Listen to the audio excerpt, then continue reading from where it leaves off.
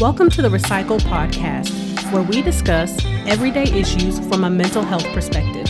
We are your hosts, Dr. Rashonda Strickland, Dr. LaFanya Jones-Hines, and Dr. Nichelle Wall. Now, don't get it twisted. We're not going to be your stereotypical therapist. What we will be is informative, down to earth, a little spicy, and vulnerable. All right, interns, turn up your volume, grab your pen and paper.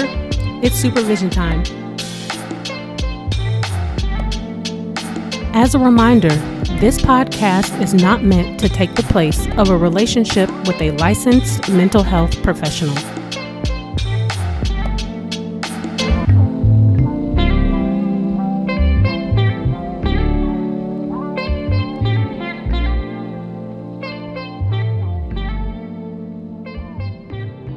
Welcome back to session 67, The Puppet Master. Okay, interns. Today, we're going to be talking about narcissistic personality disorder. Y'all see, I had to say that real slow because those S's. And I'm not supposed to have y'all laughing at me because I have a speech impediment. Okay. So we're not going to say narcissistic personality disorder anymore. We're going to say some short version of it or NPD. Mm-hmm. Yes. Okay. Yeah. So Save the tongue and the throat. And the teeth. And the laugh. Yes, that too. So my question to you ladies, do you remember the first time you came in contact with someone who had traits of narcissism? Personally or professionally? Ooh. I didn't even break it down like that, Dr. Wong. I just want to know how I need to answer. Let's see. Let's say personally. Personally.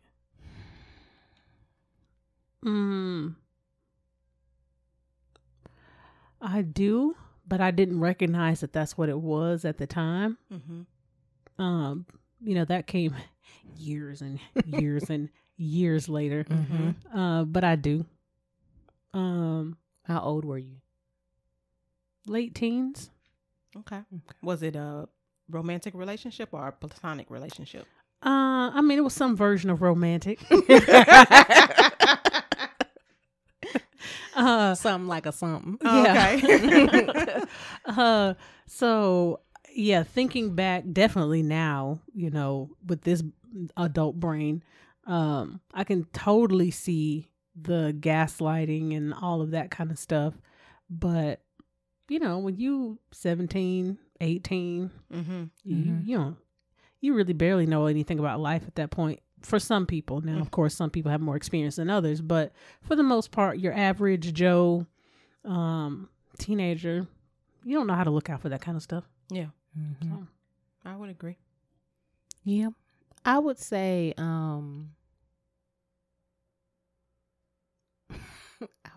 probably a cousin of mine. Mm-hmm. Now, much like you were saying, I didn't know. This was one of my favorite cousins. Let me say one of, because that way they won't know which one I'm talking about. And classic traits like boom, boom, boom, boom, boom. Center of attention. It's all about me. I'm the too much. And so now as an adult, same thing. It's still going on. And I'm like, at what point are you going to grow up person? See how I didn't gender them at all?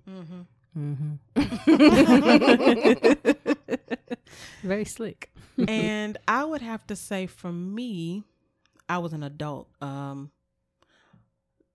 Mostly I didn't grow up around my extended family. I didn't either. So I wouldn't be around them enough to have known. But as far as like when I became an adult and I was able to recognize it, it was definitely at the unnamed place that you all know, well, you two know, that I used to work at. That I think that was when I first realized, like, this is some real sick stuff going on up here. But if you know the kind of people that I worked around, you would understand how it could be that way. And then I think my second would be in church. I didn't even think about them people. But it's accurate. Yes. I'm not even going to go down that path in case any of them listen to us. Okay. That's why I'm gonna just stop it there. Church. Yeah, Brethren and sistren. Yes. Yeah. Professionally, definitely have very similar, the place that shall remain unnamed that, Dr. Wall and I used to work at. One day we just going to say it. Not right now, but one day. Maybe about 10, 15 years down the road. Or if they close down. Even better. I think professionally, absolutely. That's the first time that I encountered a supervisor with maybe, I don't know if it's Can it be more NPD? than one? Yeah. Oh, my whole team. Yeah. Most Because most of them. NPD, BD, Yeah, all of the there was a above. whole bunch. BPD, I mean. We for us psych heads out here, we just gonna say personality NOS. So that was my first encounter working under a system like that, and we talked about this, throwback to It's Just a Job. We talked about having work PTSD and being under a system like that, constantly feeling on edge and like there's something wrong with you, or that you're the quote unquote crazy person, but you're Gaslighting. Yeah, but you're probably one of the few logical people in the whole space.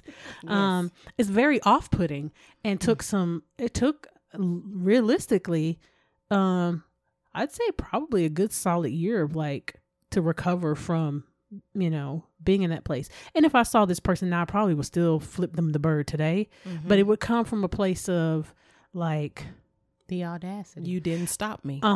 Versus I'm angry at you and, you hurt me and, that kind of way. Yeah. But now it's I just don't respect you. That's really where it would come from now. Well, y'all know I don't even refer people to that place. Yes. And that Dr. Strickland and my, past employer, we still get a lot of people from them. Weirdly enough. And they be like, yeah, I didn't like such and such and such. You know what I mean? And it felt really, and I always say narcissistic. And they're like, that's what it was. So yeah, it's funny when you think about, narcs, the shortened version of narcissism, non-substance abuse. Yes. Non-substance abuse, not narcotics. That's why I'm going to stick with NPD. But when you come from underneath the umbrella and, the smoke finally clears, it is such a revealing, eye-opening experience and shocking. Because being a clinician, you think how come I didn't notice this, or how come I didn't, and then you start getting into all the whys and whatnots and woulda, coulda, shouldas and stuff. But then you have to come back and realize that you're a human being just like everybody else, who's subject to being manipulated and subject to being taken advantage of, just like any other person. It doesn't matter that you're a clinician, and all the traits and the signs and the blah, blah, blah, blah, blahs. Yeah, because you don't think that it would ever happen to you, because you would know the signs and what it looks like. And it really just goes off. It's just like doctors who, tell their patients not to smoke and they smoke. They don't think they'll get cancer, lung cancer or something like that. It's for other people. It's for layman's people. Yeah. It's a slow, insidious process. So we decided to go with this topic because it's been a hot topic in the medias. Boy, I hear the word narcissist. Yes. So much now. So it's the new catchphrase, or one of the new catchphrases. Yeah, it was ADHD, then it was autism, and now it's narcissist. Well, no, it was bipolar there for a while. And borderline. And borderline. Now we've moved to narcissist. Well, you can think KS for that, because we're not going to say that man's name on this No. podcast. Yeah. I would definitely say within the Black community, Mm-hmm. yes, this has contributed heavily to, and I would say a lot of the like red pill, manosphere, and even though the pink pill is a specific podcast, but just like the pink pill nature, hypergamy, like this has really created a huge discussion about narcissism. Yeah. Yeah. The whole high value conversations that keep going on. Yeah. So we said, hey, let's go and jump on this bandwagon. from a mental health perspective, because a lot Yes. of this is definitely based in financial and relationship, which of course y'all know us, so y'all know we're gonna talk about relationships, but we wanted to give y'all some more History. Yeah. And so we want to start with like the science part of it, and then kind of give you a little bit of the history. We're not going to bombard you with the history, but just kind of give you some pointers to even how it came to be known as NPD. Sounds good to me. So, we of course said we was going to get into the science, but we got to take it back, way back in the time. And pretty much a lot of the stuff that we have in psychology and a lot of the social sciences is based in mythology, Greek mythology, Roman mythology, and it kind of starts from there. And now I'm not going to dive into the whole depths of this story, but the term narcissist or narcissism came from the Greek, I guess, would you call him a demigod? We're going to go with a demi. A demi? Because he ain't the tops. Okay. True that. Narcissus. Ooh, Lord. Gotta enunciate These Latin words. boy.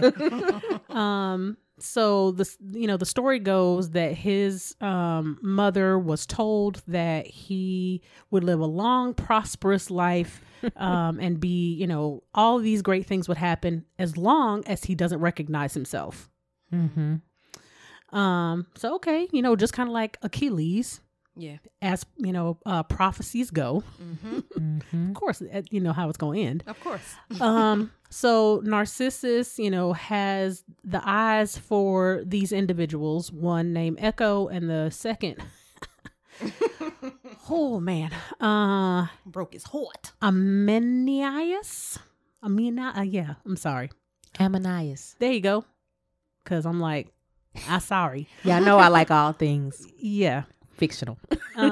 So Narcissus was not able to obtain the love of these two individuals. So this is the short and abridged version of this. Went to the water's edge and looked upon himself in the water and fell in love With himself. and fell so in love that he stayed there until he died. Now, the one thing that broke his heart the most is that Echo, was a nymph. And if you know anything about nymphs and where the word nymphomaniac comes from, just imagine being rejected and not being able to receive the love of a nymph. I mean, she had put that thing on him. Right. Mythologically speaking. So then, ergo, we get into the more scientific version of narcissism, but as far as where that specific word came from, originated from Greek mythology. Okay, and so then we have Havelock Ellis, who is from Croydon in Surrey, England. And Sir, let me not do that. Because y'all know they be bad. The accents be bad. and his contribution to psychology was human sexuality and sex education and women's rights. So he first described narcissism, I was going to say NPD, narcissism as the preoccupation of one's own sexual body. And this started in 1898. And then, Long time ago. that But was long. yet not. Yes, that's true.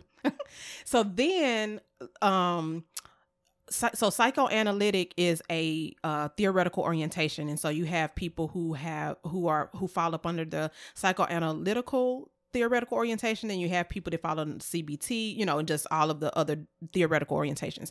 So after Ellis coined it, other psychoanalysts then jumped on board and described it as a characteristic of vanity and self-love that is not exclusively sexual. Mm-hmm.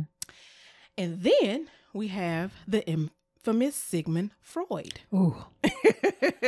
Man. And that's a whole other situation because that man had a lot of issues. Yes. He is considered the father of psychology, unfortunately, but we learned from him what to do and what not to do. Now, the thing about it is his theories did make sense in certain aspects, like the id, ego, and super ego and stuff like that. It did make sense. He just had some Robert Kelly vibes, and he was an addict as well as some other things. You know. Yeah. But yes, but so he then had a publication of a book called On Narcissism, and that he talked about narcissistic people experiencing feelings of low self-worth and low self-esteem. Then we continue to go through the history with Kohut. Now, I know these names are not familiar to you all, and that's fine. We just want to give you a little bit of the history. Kohut was a self-psychologist. He then talked about how your childhood was a part of how you develop the NPD. So he said that the failure of parents to empathize with their child is the way people develop that personality trait. And then we have, I'm going to do one more in this, Kernberg. I'm trying to say that fast. And his was the emphasis on aggression and conflict. Okay. So if y'all can kind of see a theme, like it has compiled over the century and a half that it's kind of been in existence. So it wasn't just all at one moment. It's like, oh, okay, well, let's expound on that. Oh, okay, let's expound on that. Many of the things that y'all have asked us to talk about in this season of our show has a basis in something sexual, because I don't know what was going on with the men folk, but they real focused on sex, and that's how a lot of it originated, and then it expounded to the psychosocial, which is psychological, social, emotional, all of that kind of stuff. Yeah, and the thing about it, if you notice about psychology, it has a foundation, and then people come after and continue to build on it. And then so now we have another add-on to NPD, which is a mental condition in which people have an inflated sense of their own importance, a deep need for excessive attention and admiration, troubled relationships, and a lack of empathy for others. But behind this mask of extreme confidence lies a fragile self-esteem that's vulnerable to the slightest criticism. I like that sync that we had in there. You know, I think, you know, one of the things that people have to understand about narcissism or NPD is that it's something that's pervasive, and it's likely not going to change. No. You know, this is about your personality, and if you have any personality traits, it's not impossible to change these things, but it is very difficult and requires a lot of insight to be able to do so. And a level of dedication that most people really don't want to continue. It's kind of like what I've talked about, me being an introvert. Like, I can't change me being an introvert. I can do things that can offset my level of introversion, but I will still always be an introvert. And so in order for me to have relationships, I have to adjust, because I can't be like, we just gonna lay in the bed all day and talk, because y'all gonna be looking like, I want to go somewhere, you know. So that's a lesser version of what we're talking about, but any personality disorder is the innate parts of you, and so it is it's hard to keep up the good fight when you know that these are possible traits and things that you have that are not healthy for relationships. And then just remember that, as Dr. Strickland was just saying, the pervasive part, just because someone is that way toward you, it doesn't mean, or it could mean, that they're like that with everyone in their life, whether it's social, whether it's occupational, just interacting with other people. And a lot of times we get the question, I think, my friend or my husband is narcissistic. Mm-hmm. Just because a person has the traits, it doesn't mean that they have the disorder. But if they have the disorder, they do have the traits. Yeah, I think that's the part that a lot of people don't understand when it comes to psychology. It's not just you slapping a title on a group of symptoms. You literally have a certain amount of time when it needs to onset or show up. Mm-hmm. You have to have a certain number of things. And this one is 5 out of the 9. 5 out of the 9. So it bothers me when people do that. Like the common one, like Dr. Strickland said earlier, bipolar. That boy bipolar. Why? Because his moods are changing like everybody else's. Yes. Mm-hmm. I was mad one minute and then I was sad the next minute. The most I can give you is rapid cycling. I'm sorry. Like, you're not going to get bipolar. The most I can give you is living life. Yes. Yeah. But I'm saying if you needed a diagnosis. Yes. Yeah. So it's. But I do want to put a disclaimer out there that we're talking about this, but please do not take everything that we're talking about and then try to go and say that your boyfriend, your girlfriend, your mom, your dad, your sister, your cousin, your auntie, whatever. No. Please don't try to take this information and then go say, well, I heard on the doctor said.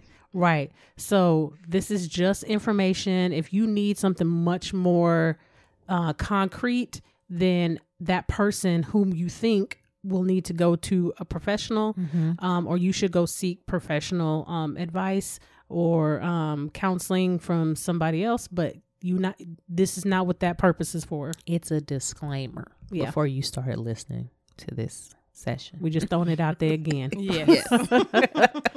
But speaking about the 5 out of 9, so that people are aware of what if we were going to use criteria, what in the world would they be thinking or looking at? Mm-hmm. So I'm going to be very literal, because anytime you have the DSM, just know it's the Bible for mental health providers. Yes. Mm-hmm.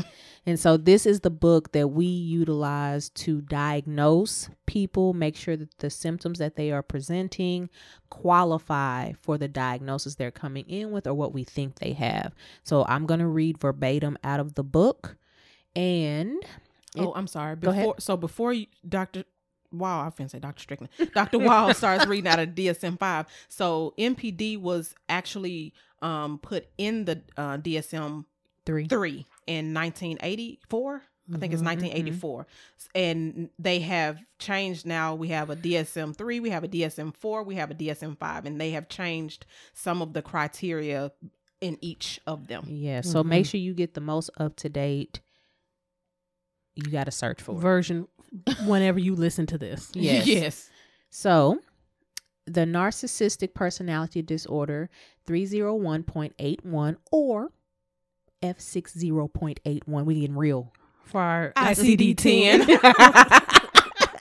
For all our associates, that's a different term than intern. Y'all know what we talking about, or our fully licensed people. A pervasive pattern of grandiosity in fantasy or behavior, need for admiration, and lack of empathy, beginning by early adulthood and present in a variety of contexts, as indicated by 5 or more of the following. So far, they've given us what the pattern of the behaviors are going to look like. It can be in mind, in theory of what they envision, or it can actually be their actual behaviors and what it stems from: the need of admiration, the lack of empathy. It needs to have began early adulthood. You don't diagnose children when it comes to personality disorders, although you have heard us say, they got some cluster B stuff going on, or they got some cluster C, or whatever. It peeks its head out. You'd be like, oh, okay, that's a little serial killer. But we're not gonna diagnose them. We're just gonna watch. Okay. Oh, yeah.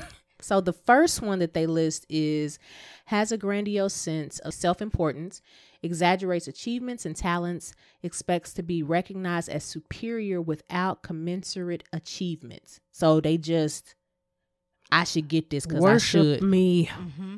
They trying to be a god. Mm-hmm. Number 2 is preoccupied with fantasies of unlimited success, power, brilliance, beauty, or ideal love.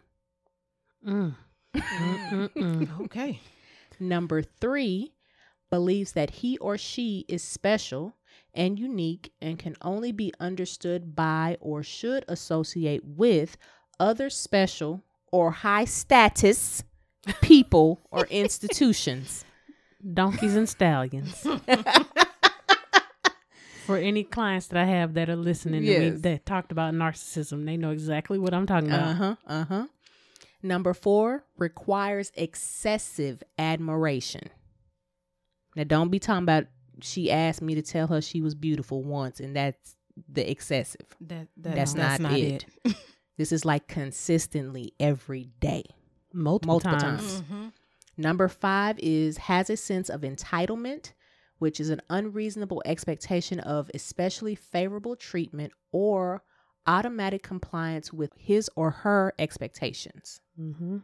Number 6 is interpersonally exploitative, which means they take advantage of others to achieve their own end goals. And they don't tell nobody. Number 7 is lacks empathy, is unwilling to recognize or identify with the feelings and needs of others. It's just like, what they got to do with me. This is working for me. What you talking about? Yeah. Basically. That's where that gaslighting be coming in. Mm-hmm. Number 8 is often envious of others or believes that others are envious of him or her, and ain't nobody checking for him. They made it up in their mind. Mm-hmm. Yeah. Number 9 shows arrogant, haughty behaviors or attitudes. Now remember, you have to have 5 out of these 9. You can't have 4.5. 3. You have to have 5 or more. So if it's under 5, this is what we call traits. Mm-hmm. You have essence of narcissism, but not actual narcissism. Yes. Diet narcissism, if you will. Not diet. Or flavored water version of narcissism. Essence of lime. LaCroix. I was just getting ready to say that as she looked at my water over here. So I did want to talk about the differences, the 2 different types of, well, not 2 different types, but the grandiosity and vulnerable narcissism. Because the grandiosity part is they appear arrogant, pretentious, dominant, self-assured, exhibitionist, or aggressive. And then the vulnerable narcissism may present as overly sensitive, insecure, defensive, anxious about an underlying sense of shame and inadequacy. So a lot of times narcissism can be misdiagnosed. Especially when they come in as the vulnerable narcissism, because it can look like depression Or anxiety. Yeah. And it can be in conjunction with those as well. But typically, when you start seeing somebody, they're going to begin with a lesser diagnosis before they just throw some heavy on you, because you got to build rapport. You got to know the person's life and things of that nature. Well, and for the therapist, we tend to realize, okay, this treatment ain't working. What is going on here? Yeah. I think it takes time. It takes time to really weed out what's real, what's not. And as a therapist, you're only getting a piece of a story. Every clinician knows that when you're being told something in session, you're not getting 100%. No. You're not getting 100%. And you're also getting this person's interpretation of what happened. So, there's some truth in it. And then there's also some, not even lies. It's just kind of like self-deception kind of stuff going on there. That's why when it comes to the personality disorder, diagnoses, I always tell my clients at that point, because a lot of them come in and be like, well, I was diagnosed with borderline personality or something like that. I always tell them, let me observe you for a little while before I give you that diagnosis, because sometimes it can look it could be something else. It could be that, but I just want to observe. Let me see. Man, narcissist, I love him. Well, you don't, but it helps if you do. So with that, I know we wanted to also talk about some of the symptoms that are shown with narcissists. What are some of the top ones that y'all typically notice? Well, of course, the grand poobah is grandiosity. Yes. Lots of showboating, peacocking. Like, hey, look at my nice pretty feathers. Even though when I put them down, I look real ugly. And they scared of that real ugly. It's that Prince Charming effect. Shrek version. Real Prince Charming. And he's really not a good person. Like, that's a classic case of Prince Charming was actually a narcissist in Shrek. Another thing is sensitivity. So I don't think that gets talked about a lot with people that are on this spectrum being very sensitive. Yes. Because the outside looks so showboatish and like they've got it all together and everything's, all pristine. But the second you say, oh, you got a little something right there on you, and the whole thing just kind of comes crashing down. So they're very sensitive to any type of even perceived criticism, whether you were actually being critical or not. But if I think you were, then forgive you for pointing it out. Forgive you because it's about you. It ain't right. I'm perfect. Right. Did you have one? You have one ready? Okay. Monopolizes conversations and tends to have a demeaning or belittling look on others. Ooh, yeah. Lots of CEOs end up in and when we say CEOs, not just Fortune 5 or Fortune 100 companies. We're talking, the bike shop owners. Yeah. Or, this could be small business owners. It's about the having power. Or perceived power. And it's also police officers are big in that category as well. Oh.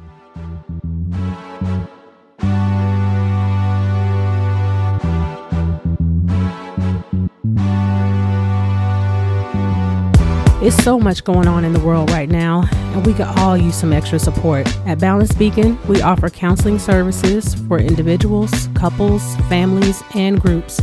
If you're in Texas, give us a call at 214-396-6503 or visit our website at www.balancebeacon.com for more information.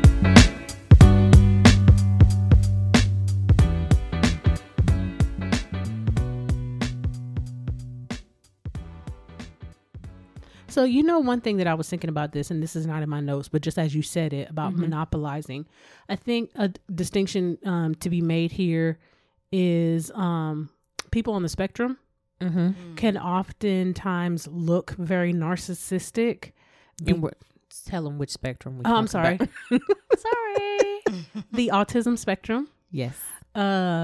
And what would have typically had been called back in the day Asperger's, even though that does not exist anymore. Scientifically exist, it socially exists in the lexicon, but it's not a diagnosis anymore. But I do think that people that fall within that category can look very narcissistic because of the lack of social awareness and mirroring. And if you don't know how to mirror somebody, you may over talk and be very, verbose and explain a whole bunch and take conversations by storm. And also that logic that can come with people that are some individuals on the spectrum, that kind of, I know it all because I'm an expert or whatnot in this particular subject. I think that some people can have a difficult time making that distinction. Yeah. I know typically when I see someone that is on the autism spectrum versus narcissistic, what I normally see is a little bit more quirkiness. in them a little bit more oddity or nuance in their behaviors versus someone who is narcissistic.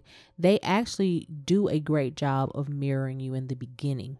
It just eventually falls off because, and we'll talk about this in a later session, is you fall in love with yourself when you're with a narcissist. You're not falling in love, which we think is clumsy, with them. You're falling in love with you because they're mirroring everything that you're doing to reel you in.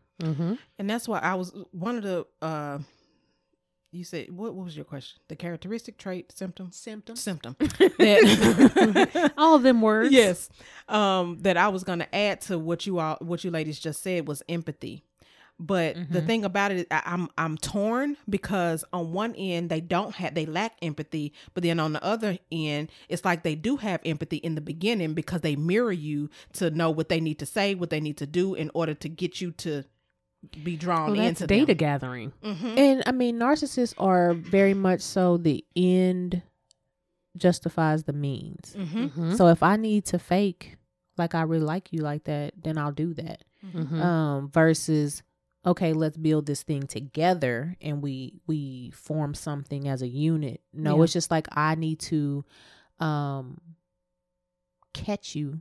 Like I need your wall to come down, your boundaries to come down so I can just change it all up. Yeah. Which is why research says that a lot of, with the empathy part, a lot of the percentage of men is higher than women. It's 75%. I thought it was 80 to 20. It might have went up. I don't know.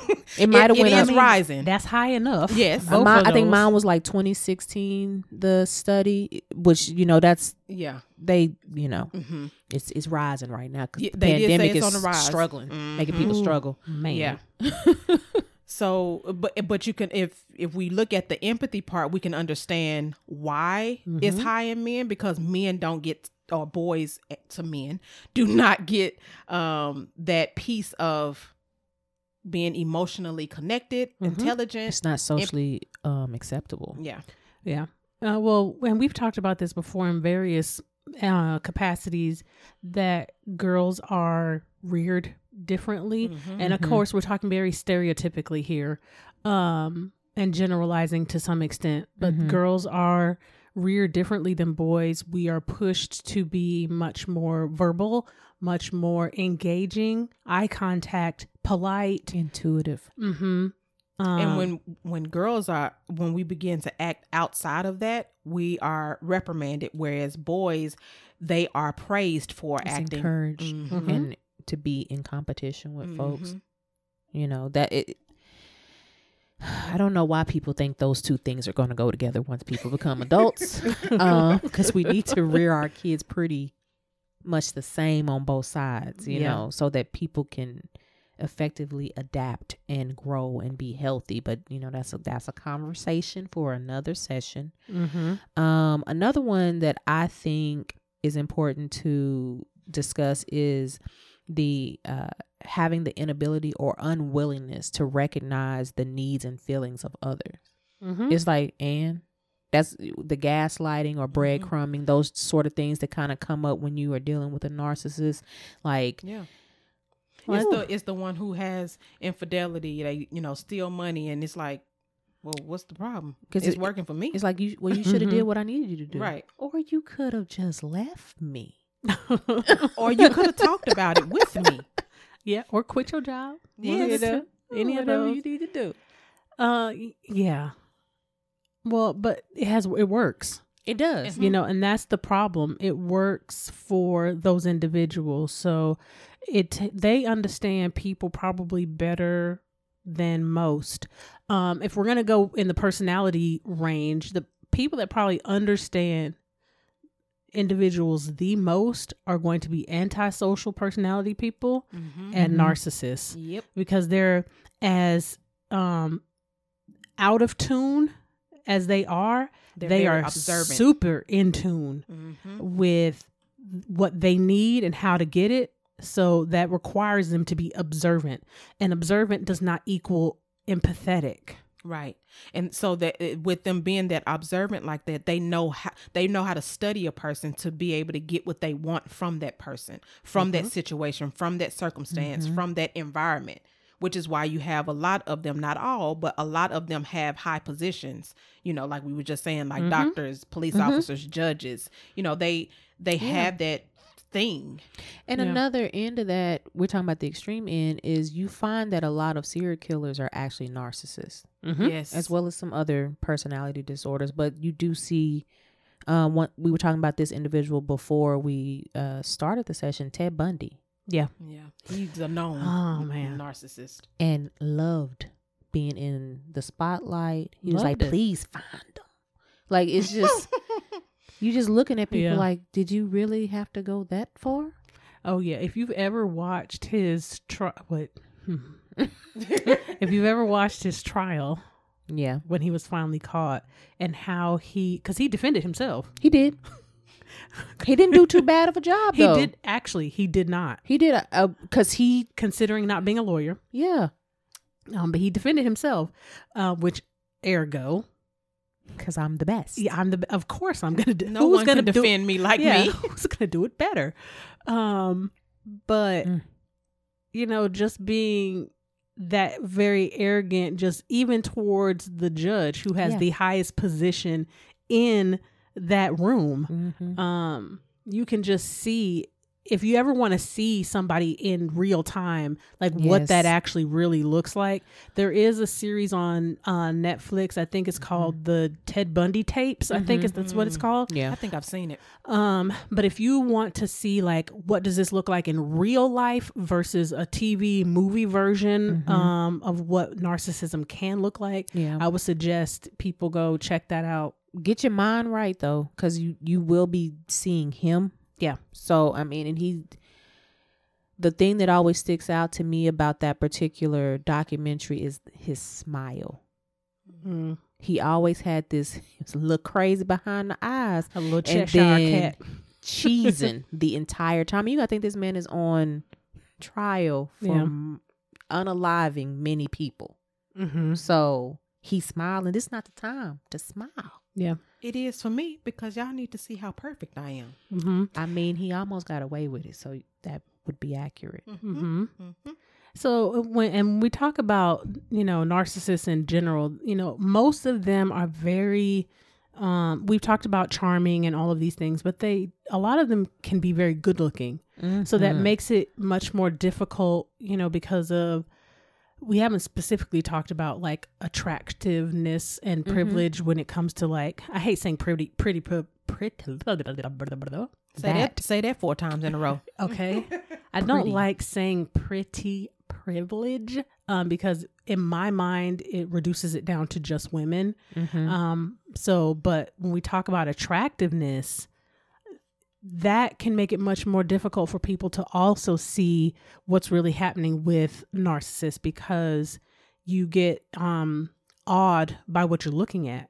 So then the package looks great. The words coming out of their mouth look great. And they're usually good in bed. So then you get bamboozled, hoodwinked, you know, all of those things into this false sense of security. And then one day, here it comes. You know, the hammer comes down on you because of the expectation, because you now need to serve the need that they needed you to serve. And so what happens is you begin to enable, regardless of the relationship. And we'll talk about that later, but you begin to enable because you've been awed by all of this that Dr. Strickland just described. Just to backtrack just a half a piece, attractive advantage. Thank you. I got you. I had to look up the synonyms because it was bothering my spirit. I know. I was like, I hate saying pretty privilege. I had to get that. I know. Had to get that out slow. Y'all, words are hard today. It's okay though. I don't know what's going on with the words today. Because like I said, I feel like it just reduces it down to women, but men also have an attractive advantage as well. Which, if we are going back with that example, he had that. You know, he was an attractive man. You know, for that time, y'all, don't go look at this documentary and be like, what was we talking about in the 70s? Not 2021. You know, things change. You know, Burt Reynolds was a big thing back in his day. Sure was. He probably wouldn't be a big thing today.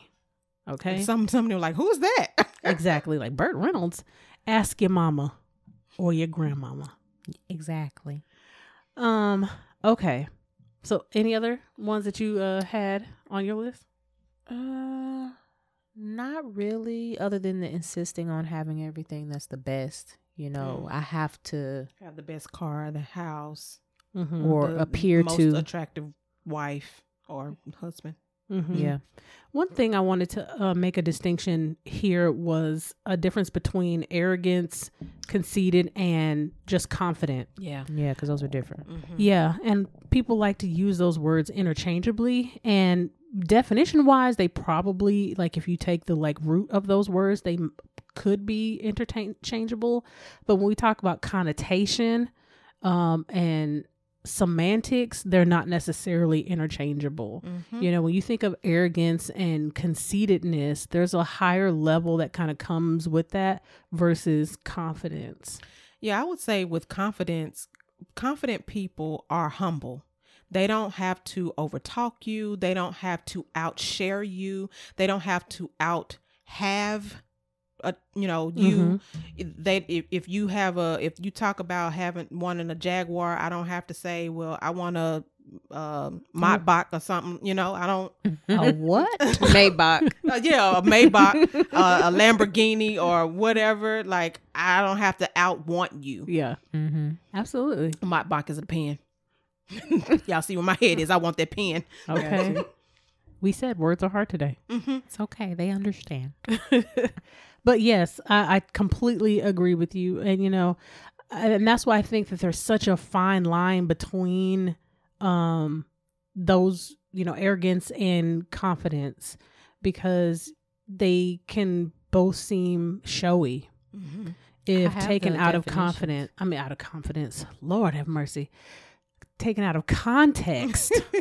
We promise, guys, we have not been drinking. Not today. Not today. It's just I don't know I'm what is drinking going on. purified drinking water. That's what And I I'm drinking a LaCroix. And I got a cincha. Sponsorship shout out, please. Okay. Anybody. We looking. But we promise that we've had no libations of that sort today. I do have the definitions if y'all want them. Yes. Sure. Arrogance is exaggerating or disposed to exaggerate one's own worth or importance, often by an overbearing manner, showing an offensive attitude of superiority proceeding from or characterized by arrogance. And then conceit is excessively proud of oneself or vain. And then confidence is the feeling or belief that one can rely on self or something, firm trust in oneself. Mm-hmm. So the other two are like the, evil stepsisters To Cinderella. of confidence. Yeah. I can see there are situations where you might need to show conceit or arrogance, but as we've talked about before, anything taken to an extreme is unhealthy. Yeah. And that's, we've seen people before who they don't like to, praise themselves or boast about their accomplishment because they're afraid that they would look arrogant. And it's nothing wrong with praising yourself for achieving something or buying something, or it's nothing wrong with any of that. It's just the extreme of it is when it becomes, it's nothing wrong with that. It's just what if you decide to do it and if you are NPD, so, or have traits. Yeah. So speaking of kind of, traits and things that can kind of come along with, my brain is thinking like 5 different diagnoses. Narcissism. What have y'all seen has been like, as far as other diagnoses, like comorbid or co-occurring with those? Well, y'all know I've seen substance abuse. A lot of times when people come into treatment for substance abuse, you begin to see layers of what's going on with them. And one of the educational pieces that we used to have to do for a presentation at where I used to work was inferiority complex. Ooh, we never talked about inferiority. We talked about imposter syndrome a little bit, Which is similar, but not quite the same. Not quite. That goes with that personal narrative of like a sense of inadequacy. Mm-hmm. You know, I just don't measure up. Yeah. Yep. Because that's the real thing when you think about narcissism, is that it's housed in superiority, but it's really feelings of insufficiency. Mm-hmm. You know, that's why they're loud and wrong most times. Loud and Love wrong. it. Love it. Choose one. Choose one. Mhm. Also, something that you see often, and we said this earlier, is depression and anxiety kind of go hand in hand with that. Mm-hmm. And for people who don't really understand depression and anxiety, they are extremes of lesser emotions, you know. So like sadness is the lower level of depression, Mhm. you know. Anxiety can be the lower level of worry, or the higher level of worry, you know. So I think you have to make sure you understand that, so you know what your mind ends up doing in these very extreme situations, because our minds can only take so much of the same thing before there's a break or something like that. Mm-hmm. Mhm. Absolutely. I would say another one is bipolar. Mm-hmm. The grandiosity of the mania and the grandiosity of the MPD typically collide. So, you know, when we see people that's diagnosed with bipolar, or possibly, we have to look at both to make sure. The fireworks. Uh-huh. Bipolar is a very common one in a lot of personality disorders. Mm-hmm.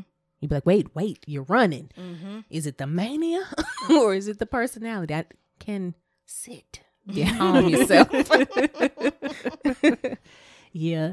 I think, man, it almost might be worth it to do just a session or even like a mini session just on bipolar and just Oh, yeah. talking about giving more accurate information Yeah. about what that looks like. Mm-hmm. So y'all let us know if that's something y'all interested in learning a little bit more about, Yeah.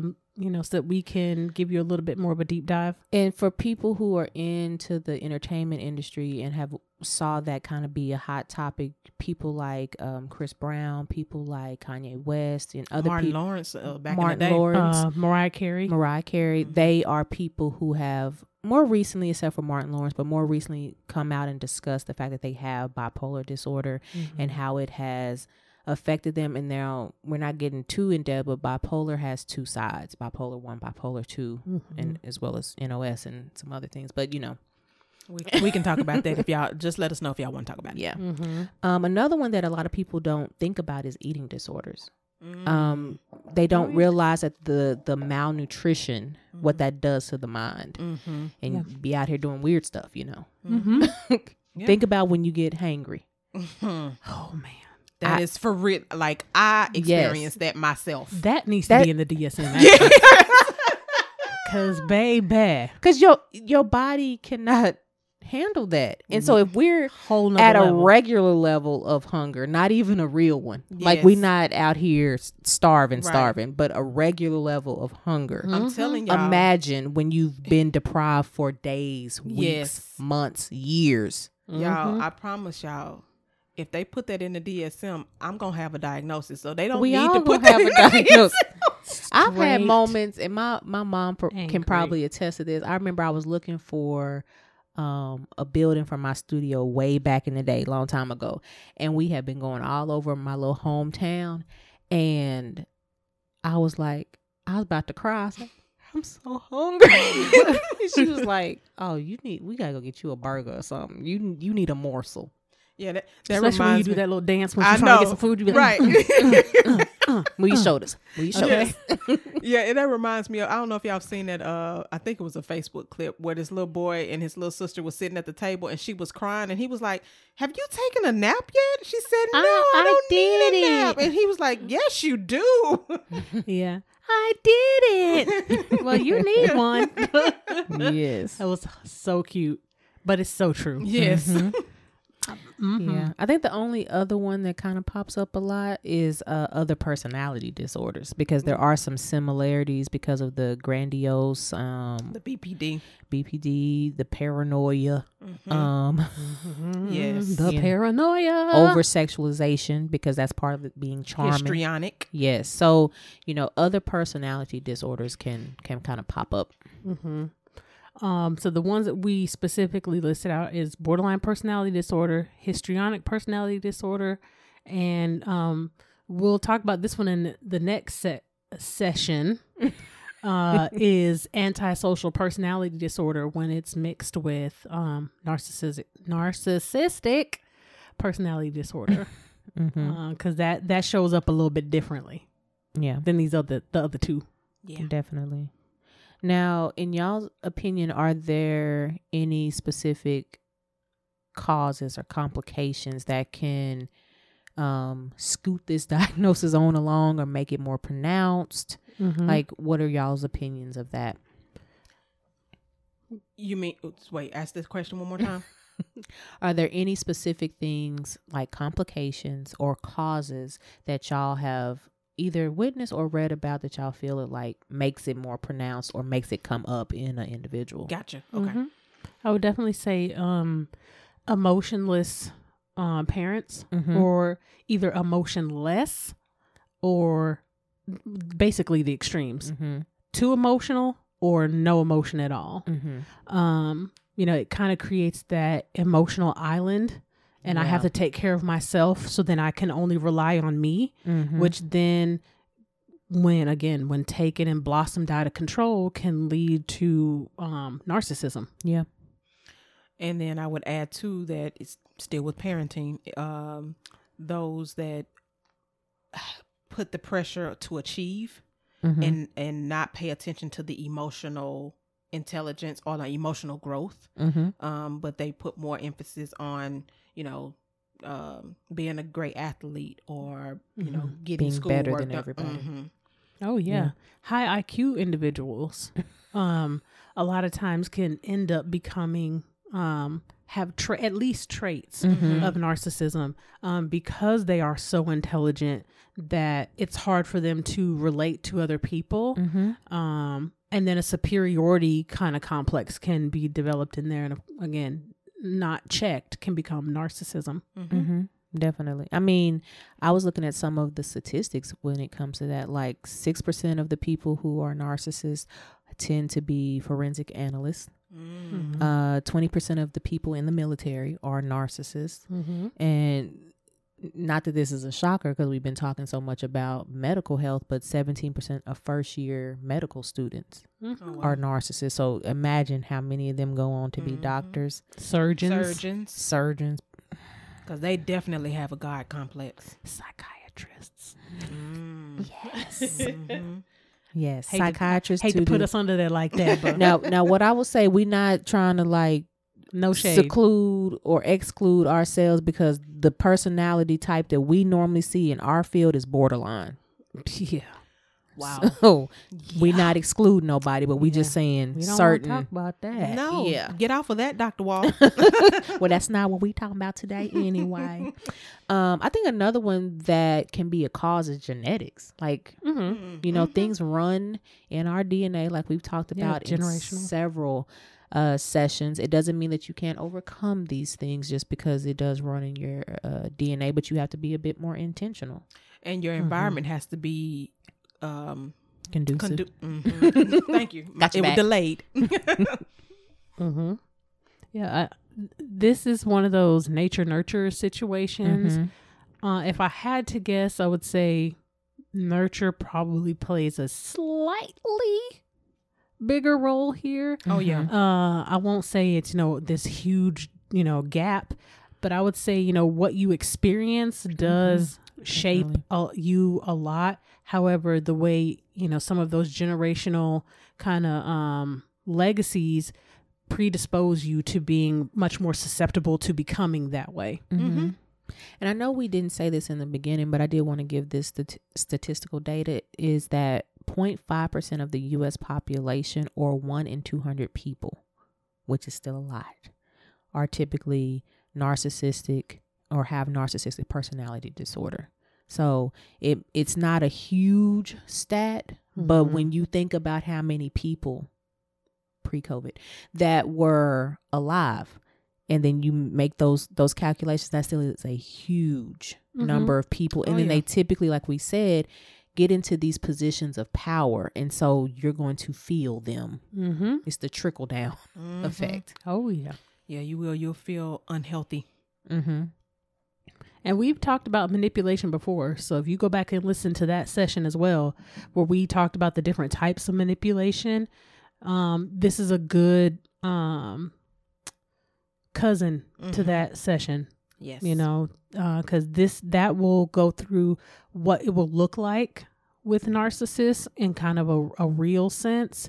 And here, you know, we're definitely talking a little bit more specific about them, but the manipulation session will definitely show you these are the behaviors that you will experience likely, either being in a relationship with them, working for them, working with them, being friends with them, something like that. Yeah. So I know we've talked a lot about what NPD is, how it can kind of show up, the symptoms and different things like that. I also want to make sure we give our interns like some treatment options and what would be possible things that we work on and prognosis. Yep. So one of the treatments that I read that work slightly is short-term psychoanalytic therapy, which when I read it, I was like, that is so contradicting because psychoanalytic therapy is long.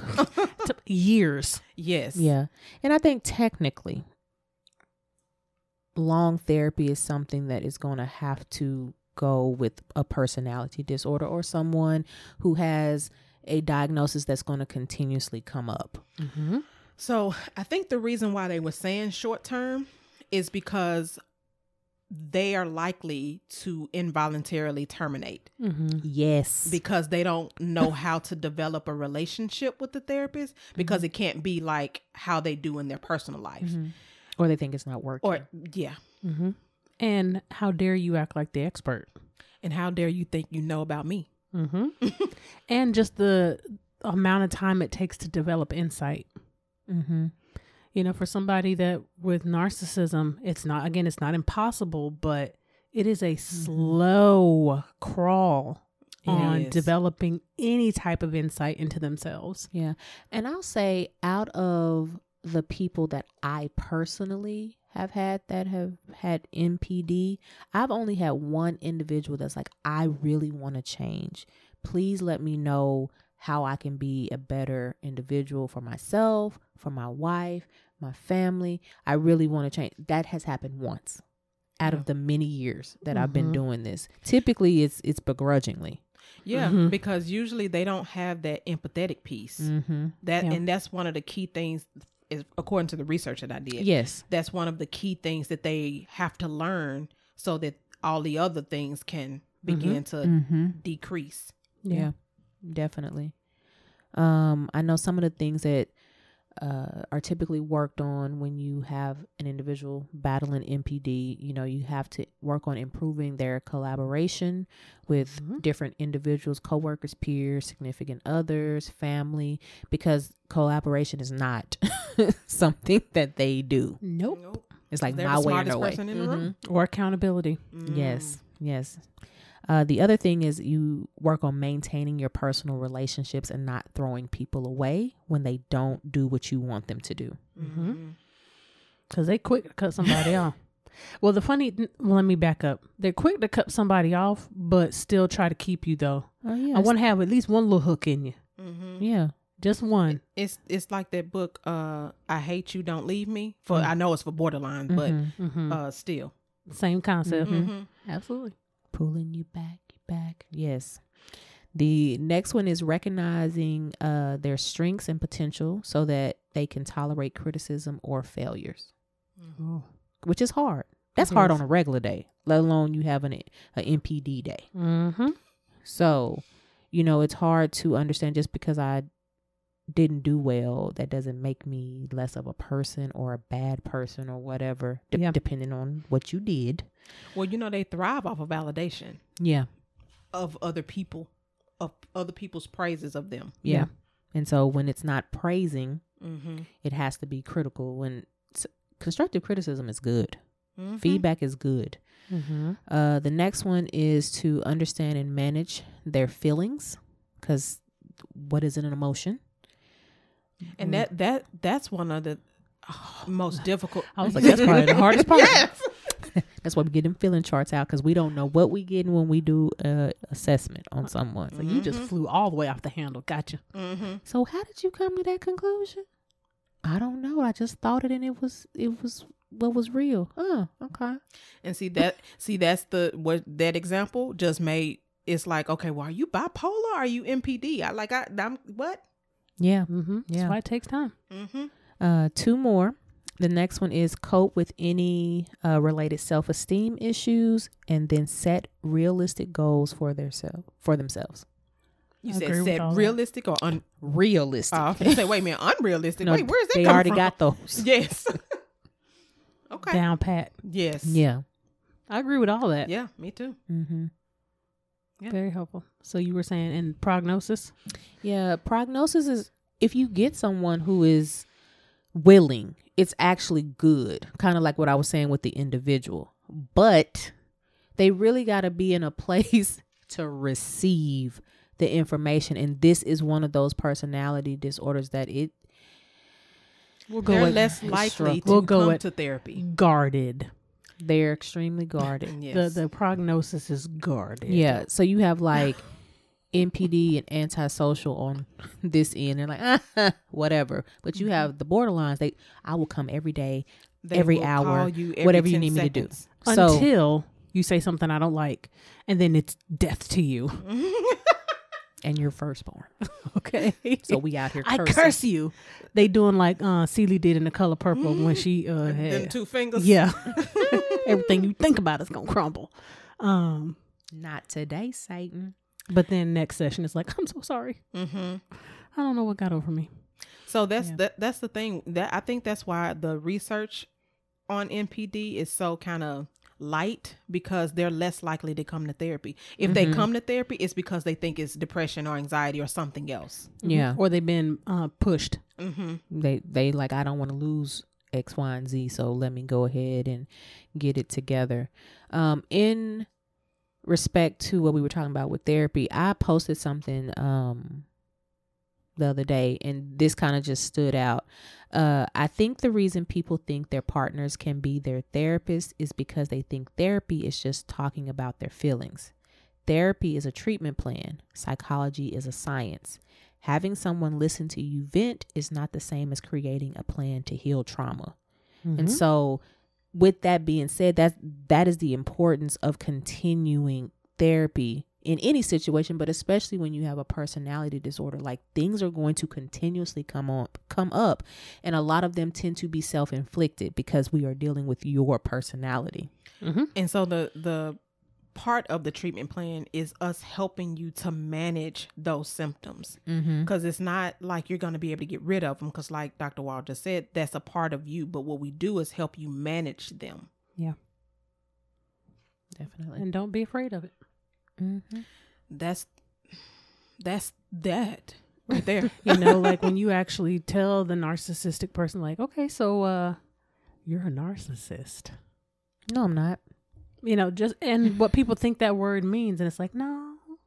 And if you think about the careers of people that we just said it is, I mean, you know, judges, police, you know,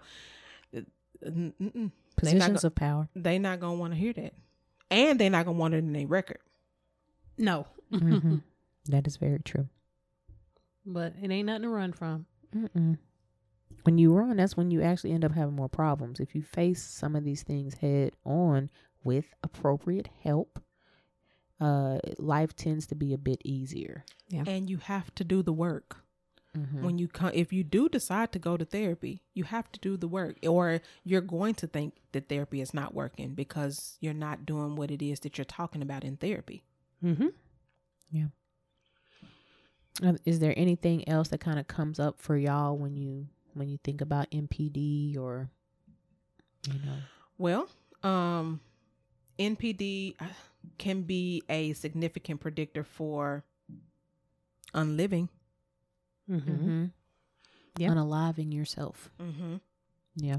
Especially, we talked about sensitivity. So once that ego has been shattered, especially if it's on something that was significant to them, they can be very impulsive. And just as we know about, taking and self-deleting, men tend to be much more impulsive and lethal. And yes. And with the means by which they do this. So if that part of them is, what's the word I'm looking for? Threatened. Thank you. Because I was going to say tarnished, but I was like, I feel like that's not the right word. Threatened significantly, then yes, it makes it much more, the risk is higher for them. And the thing about the way these types of situations come about or thoughts come about is that, they may get fired from their job. They may experience some sort of domestic situation. They may start having financial problems or even health related problems. Yeah. There's a shame component to, MPD, many of the personality disorders, and they don't want to be seen as less than. And in reality, that doesn't equate to less than, but that's a conversation for another time. But society has really jacked us up with what is the highest level of self, because we don't really look at it from a place of healthiness. It's very materialistic. Oh yeah, the USA has us all messed up because we look at fame, wealth, all of those things of important. Yeah, and it's completely different from like the Western countries, Asia, Eastern. Why? See, my brain is not connecting right now. Brain is not braining today. But agreed. So since we kind of talked about narcissism in a general sense this session, guys, in the next one, next week, we're going to go through 3 of the main types of narcissism. Now, there are, as the research continues to grow, there are several types of narcissism and how this can kind of show up. But we're going to talk about 3 big ones, kind of like the granddaddy versions of the new information regarding narcissism. So please make sure y'all check that one out if you want a deeper dive into how different they can look. Yeah. And we also later in the month will be discussing relationships, because we know that is an integral part of what you guys like to hear from us, and we want to make sure that we give you things to look for in a relationship as ways to get out of, or if this works for me or doesn't. And of course, y'all's favorite episode session, MMB is going to have the beautiful, the incomparable Idris Elba in No Good Deeds. Which is a psychological thriller. I know this is a little different for us. Yes, but it's right up Dr. Strickland alley. So yeah. Okay, so we always end off with a quote, and Dr. Wall, what is this one? Well, this one has no author. It's anonymous, not the person hacking people. It reads, "How many narcissists does it take to screw in a light bulb? None. They don't use light bulbs. They use gaslighting." So funny. We made it funny. Must be this volume control. So, okay, interns, process your notes. Be sure to catch us next session and find us on all major platforms at The Recycled Podcast. If you're a new intern, be sure to like, comment, subscribe, and share. Thanks for listening. And remember, we are shifting and reshaping our psyche through healing conversations and connections, one discussion at a time.